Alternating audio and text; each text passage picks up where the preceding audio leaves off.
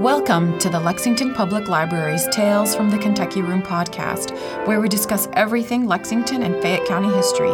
I'm Miriam, and in each episode of this podcast, we will feature a guest that will share a piece of local history. So thank you for tuning in and enjoy. Good day, everybody. Thanks for joining us. Today we have Terry Foodie. Terry is a certified clinical research coordinator and holds a master's degree in nursing, in addition to being a registered nurse. She currently owns a speaking and consulting business incorporating information with inspiration for healthy living. Ms. Foodie is the author of numerous articles on health issues and 2 books. Her first book, The Pie Seller, The Drunk, and the Lady, Heroes of the 1833 Cholera Epidemic in Lexington, Kentucky, and her most recent book, which we'll be discussing today, is The Cherokee and the Newsman, Kinsmen in Words. Welcome. Thanks for joining us. Thank you, Miriam. All right, to get started, can you just tell us a little bit about the main, characters of your book, Sequoyah, or George Gist, or George Gist, right. Gist, and his kinsman, his nephew, Henry Howard Gratz. Yeah, just tell us a little bit about these guys and what inspired you to write a whole book about them. Well, that's a good question, and one that I do get asked. I started with the cholera epidemic was my first job because my background's in public health nursing. And as I was studying the Gratz family, for the lady of the Pie Seller, the Drunk, and the Lady is Maria Cecil Gist Gratz. Okay. And her father is Nathaniel Gist. I found out from James Birchfield at UK's Special Collections that Sequoyah was her half-brother. Oh, wow. Okay. There's quite a bit about Sequoyah in the Gratz family collections. And I didn't know this, and I tucked it aside and thought that would be an interesting follow-through because her son, Howard Gratz, published the Kentucky Gazette for almost 40 years. So I saw the literacy comparison, and I thought, well, I'll parallel them. But I tucked that away for about 10 years. And 3 years after the cholera book came out, this one came out last year. So started research on both of them, went to Oklahoma, went to Tahlequah, interviewed different people, went to Sequoyah's Birthplace Museum, which is outside Chattanooga, and then found out more about Howard, some of which was like, oh, no, Howard, not really. It's been good. That's good. That's good. And so where did the research take you? Sequoyah is known for creating the language and the written Cherokee language. Can you talk to us about how he developed that and where it took him? Yes, it seems like George Gist was a person of curiosity and also many talents. He ran a trade shop with his mother, and then he ran that for himself. Afterwards, he was able to make jewelry and things that some of the natives liked to wear, the nose bobs and the earrings, that sort of thing. And he also was a blacksmith, and he fought with Jackson's groups in the War of 1812 with the Creeks. But he saw some of the soldiers at Fort Loudon, where he was down there in Vonore, Tennessee, talking back and forth with missives and letters, and they called these talking leaves. You saw that talk that stayed and remembered itself. And he said, if we could do this, we could record our histories and we could communicate with each other and with some of the old settlers who had already moved on outside of the Tennessee, Georgia area. So he spent like 12 years trying to figure out how to do this. And it kind of became obsessive with him. It was very obsessive. Very obsessive. And he didn't have any support within his own people or his own family. They thought he was crazy, and then they thought he was almost criminal because they thought he became possessed by an evil spirit or something that was making him do this. And I guess even then you had to keep your lawn down because they were saying he wasn't cutting the grass around the house. Ignored his land. Neglected his family. But he was determined to try to figure out. And the breakthrough was that the Cherokees have a certain number of sounds in their language. And so he made a symbol for each sound. Okay. Instead of trying to make a letter for each one. So kind of equivalent to our vowels. Equivalent, what I would say, to the way some of us learn to read. Oh, okay. By sonics or by syllables, breaking each word down into a syllable. And that's what he did. There's 3 symbols for the word Cherokee. As opposed to all those letters. So I figured that out. And his young daughter was able to pick it up. She was either someplace between 6 and 12 years old. She picked it up quickly. And she was able to help him prove to the elders that it really was possible. It's possible. Yes. And it was more than possible. It helped the Cherokee tribe, become more effective, I guess, at their merchant trade, and contributed a lot to other languages. Yes, it became like the blueprint later on for other tribes to do their language.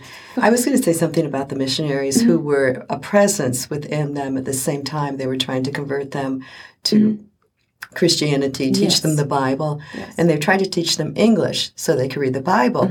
Well, the missionaries got back with their head people up in New England and said, we got to change the plan. Yeah. These Cherokees are learning this language in 4 days to 2 weeks. Yes. Quickly, we have to get our Bible translated. And so they did, and you can see how the prodigal son and different parts are translated. Those are some things in this Cherokee book, or the book about changing the Bible to Cherokee, which is in special collections also. So at UK. Yeah. So they did that, and they started publishing this newspaper. And this newspaper that was half in English and half in Cherokee talked about how the whites were trying to get their lands, trying to get them to move, trying to take them away. And the newspaper started circulating in Europe. And this is the Cherokee Phoenix? Is this that newspaper? Yes, it was the Advocate. It had earlier names. So it was very popular. So when Sequoyah and some of the Cherokees went up as a delegation to Washington City, as it was called at that time, in 1828, the newspaper had already been circulating. They were very popular. Yeah. And it was on that trip that he met his nephew. Supposedly. Yeah, okay. that's in some talks I get around to that, and some talks I don't. But according to the Gratz family, well, I guess we have to back up and talk about Nathaniel Gist. We do, I guess. How did he father? So Nathaniel Gist is the son of Christopher Gist and Sarah Howard, which is how Howard got his name. Yeah. That was her main name. Christopher Gist was a guide to the young George Washington, and he also was hired by some merchants, and he explored the whole Miami Valley around Cincinnati. So he's got local ties here, too, even though these people were like from Maryland, that Virginia area. Nathaniel was his son, obviously, and he was his father's son. He was an explorer also and a tradesman, and he was sent to the Overhill Cherokees, which is where Sequoyah's people were. His mother, Wata, and Tassel, her brother, who had an Indian name. Yeah. And he became pretty close to them. He became very close to Tassel. He became close to Wata, and they formed a liaison. And as was explained to me by a reenactor in West Virginia, this would not have been an embarrassment to her because he could offer something to her. Yeah. And with Cherokees being a matriarchal society, a woman would form a liaison with a man that would be beneficial to her. And when she was through with him, she just put her things outside the house, and he knew that it was time to go. It was time to go. Easy divorce, right? Yeah. Like that. We'll move on to some other guy. Yeah. So as a result, a man's mother's brothers, his uncle, became more important in his life than his father. Yeah. So very much a matriarchal society. Right, which is inconceivable to us, but when you can see it that she's close to her family and he's raised by her family. Yeah. So this wasn't a big deal that Nathaniel had to go on and go back to his people. But there's other proof.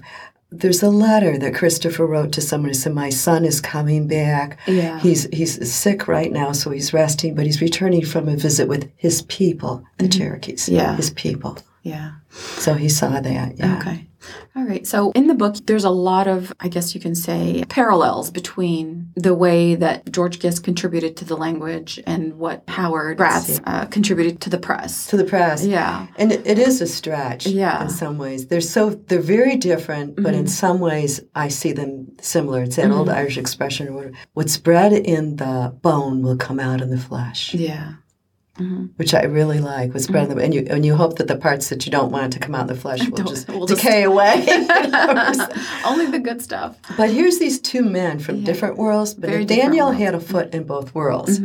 Because after Wata, Sequoyah's born around 1776, he goes back and he marries Judith Cecil and has all these children. And Maria was the youngest one, or Mariah. And then she marries the Gratz guy, Benjamin Gratz from Philadelphia, who stays here in Lexington, and that's who Gratz Park is named after. Yeah. It's really the Benjamin Gratz Park. Yeah. Howard was their third son. The third son, yeah. He was the third son. Yeah. He became in the hemp industry. He married a woman, Minerva Anderson. Her father, Oliver, was from Nicholasville. They went out to western Missouri, and they had this big hemp thing going on there. And he got involved in those politics out there just before the Civil War with the Kansas, Nebraska, and that whole side. And he was very much pro-slavery. Very much, yeah. Even though his father was for the Union and his youngest brother fought for the Union too. But as typical, or as sometimes happens in Kentucky families, his cousin was a Confederate. Yeah, you hear that about a lot of families in Kentucky. So the war's over and Howard's broke. And he's got 4 children. And he comes back here and he's in his like 30s. And his, maybe he's older than that, I have to think for a minute, 42. And he starts picking up the Gazette, which had been a paper from the pioneer days. Yeah. But for at least 30 years, it had been laying on the press room floor, you know, in a not very much done with it. If you picture it symbolically as this old moldy thing, and he picks it up and breathes life into it. And his first thing, and it comes from this, there was an impetus from the Democratic Party at that time to do this, to push back afterwards. And he wrote an editorial in 1866, if Lincoln had said from the start that this was about freeing the slaves, Kentucky never would have stayed in the Union, blah, blah, blah, blah, blah. But he also listed some of the states that were not allowed to sit in Congress. Which, and he called it a rump Congress. Now, I had history, but I was not aware of this. Yeah. I don't remember being taught this in school in New York State. Nothing against... we didn't learn about the Cherokees either. We learned about the log cabins and the Iroquois and the Mohegans. Yeah. But those were the ones up in New York State. But as I was telling Miriam before we started, is on that same initial newspaper, he wrote an editorial about orphanages. You know, and his mother formed that orphanage after the cholera epidemic, but she died when he was 17. So he still honored her spirit. He was very much honoring her and living out her legacies. Yeah. And he wrote this article that if we were good Christians and we took care of these orphans and ragamuffins and street urchins, they would not grow up to be criminals. Yeah. But that was something. That's interesting. It was an interesting point. I think some of this is so relevant. Timely. It is. Relevant now. Very relevant. Sequoyah was close to his mother, too. He honored her. He told the missionaries, you say everything that's in your book, the Bible, is the way it is. Yeah. And what we do is not right. But my mother was a good woman, and I follow her. Yeah. And I think some of you should take your book home and read it yourselves, or work on your own people, because not all the whites are truthful. Yeah. Yeah. And his contribution to his people and to other tribes, I think, is very relevant to, today's world as Today's world. Yeah. Especially we come up now to Columbus Day. Yes. And people are looking at also honoring this as Indigenous Peoples Day. Stanford, Kentucky did it. Yeah. Last year, I'm going to be in Stanford for the event this weekend. Next week. But you notice that other cities are taking it. Louisville's going to do it. Yeah. The League of the Cities in Kentucky is having a proclamation. Yeah. There's several places. Angela Garnett has been working on this, of getting recognition of the contributions. It's not a conflict with Columbus Day. This is Indigenous Peoples Day. Yeah. And you were saying this before when we were discussing this topic. I think it's important to not separate the two, but it's all a part of this history of all of our American history. It's all a part, exactly. Yeah, and we need to recognize that. So, that's what Indigenous Day is about. It's not about negating Columbus Day, but it's also important to recognize that the Native Americans contributed a lot to this country as well. Exactly. And so many people around here say, I've got Cherokee in me. So many Kentuckians and people from Tennessee. We hear that a lot in the Kentucky room when people come to do ancestry research. Yeah, everybody's It's like everybody's Irish now. Yeah. Foodie's an Irish name, but I had so much of I want to get my own name because it's not really Foodie. That's not really my name. It was anglicized, probably over in Ireland by the British. Who knows? But it's really Fudia. It's Fuda. So when you look at the Cherokee names and to have them back, Sequoyah, he's also George Gist. And he wanted he wasn't as much fighting against the whites as he always thought that they were equal. Yeah. He never thought they were better. And we can do this too. We can learn to read and write. Yeah. To the point where at that area around Georgia and Tennessee at that time, the Cherokees became more literate than the whites who were living around them. Yeah. Because they learned to read Greek once they could read Cherokee. And Howard was influenced by his mother also. She was, even though she was from Canewood, she was from the Winchester area. She lived out in the country. She was not a society person. No. Her stepfather became governor of Kentucky. Yes. And she was literate and read and had poetry around it. Howard went all the way to Boston to celebrate Robert Burns' birthday, the poet, and met Ralph Waldo Emerson. Yeah. But he still felt like he was too much of a rebel kind of guy to be in that company. Yeah. So he had these two parts to him, but he was also very set in his opinions. Yeah, that's what it sounds like. And Sequoyah was set in his opinions. What makes, they were both him a great newsman, I guess. But the time when the press was so important at that time because of the different things that were going on in the opinions in the country, if the press had not been printed in the two languages for the Cherokees, the people in Europe wouldn't have known as much about it. Yeah. They wouldn't have other people saying, why, you are taking the land away. The governor of Georgia wouldn't have been afraid that the French are going to come over and try to be on their side and starting the Trail of Tears and all that. And if Howard hadn't put out his views, and which evolved and grew and changed and became, like he was not real happy about the Spanish-American War. He wrote things about how we should be careful about big business trying to talk to our state legislatures. Yeah. So he wrote some things that were against lobbying. How timely. Yeah, I know. All these topics are like right there. Yes. He got into a big verbal battle about race relations. Yeah. Because he had some racist opinions about the time those statues being erected around the 1880s. And it's very, when I read it, I thought, oh, Howard, this is terrible. But it was advised to me, you better print this or somebody's going to think you're leaving it out on purpose. Yeah. But there was an African-American newspaper at that time, and that editor pushed back and called Howard an unmitigated liar. And this old Methuselah, or whatever he called him, because he was an old guy by that time, knows darn well that these crimes are being committed by whites, or the whites are blaming the blacks for them, and this isn't happening. Yeah. Da-da-da. And that got picked up by the papers in Louisville, Cincinnati, and they thought it was going to go to fisticuffs. But Howard's like, I'm not paying attention to this guy. He just went on. Yeah. He just went on his own way. But what was interesting to me is those views got printed.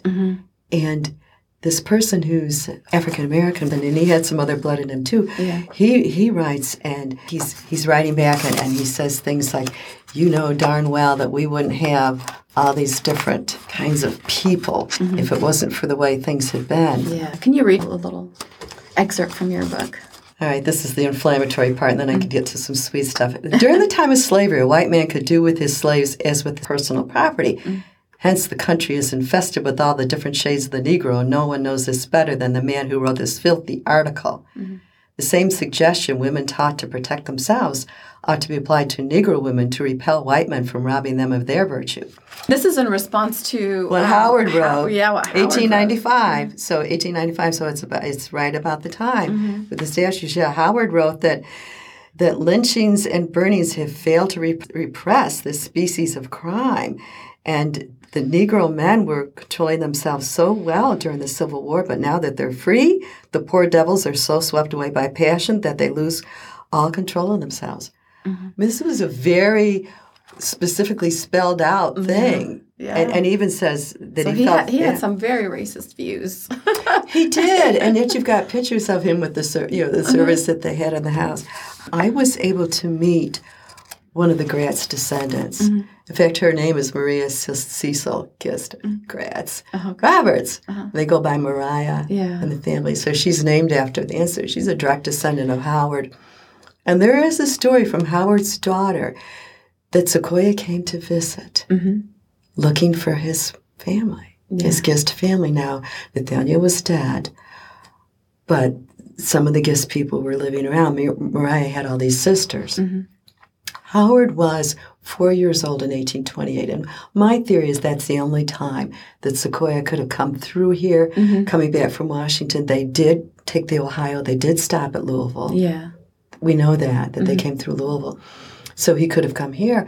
And I talked to one of the reenactors, how could he do this when he didn't even know English? And he says to me, he knew English. I said, everything's written that he did not know English and wasn't interested in learning. He goes, come on, Terry. He ran a trading store. He was out there with the British soldiers. He had to know enough to get by. And I said, it's like I know enough of my high school French to get by, but don't ask me to write it. Pretty much, yeah. And he said, if you think about it, it's true. I mean, how else would he have been successful in his trade? Exactly. And I was over in Spain. I'm pulling out my West Side Story Spanish, and I'm throwing a little French in, and it's enough to work, and my Latin from high school, and it's enough to work because, but the theory, and this is written, and the family believes this, that he came and he brought a present for Howard. This is a spoiler alert, and that it was a baby bonnet, and it was donated to a museum in Louisville. Yeah. So I've gone on this hunt for where it is.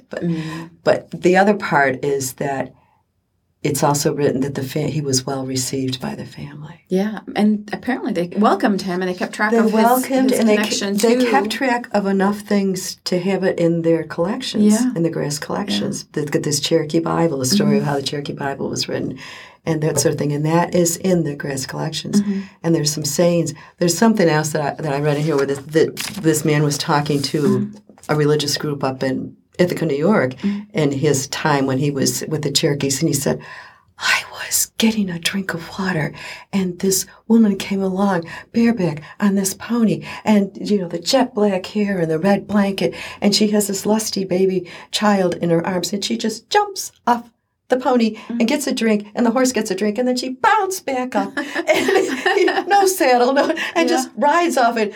And I'm sitting there, and I wrote, can you imagine the women in their whalebone corsets sitting there listening to this and going, have you ever ridden bareback? Never. But he was talking about the coordination and how that all goes. Yeah, but that's their life. Jeff Corntassel, Ph.D., is in Vancouver, British Columbia. He still goes back to Oklahoma and has ties with the Cherokees there. So he's a direct descendant of Sequoyah's uncle. Okay. And he's involved with the indigenous resurgent movement to energize the communities to connect to the land culture.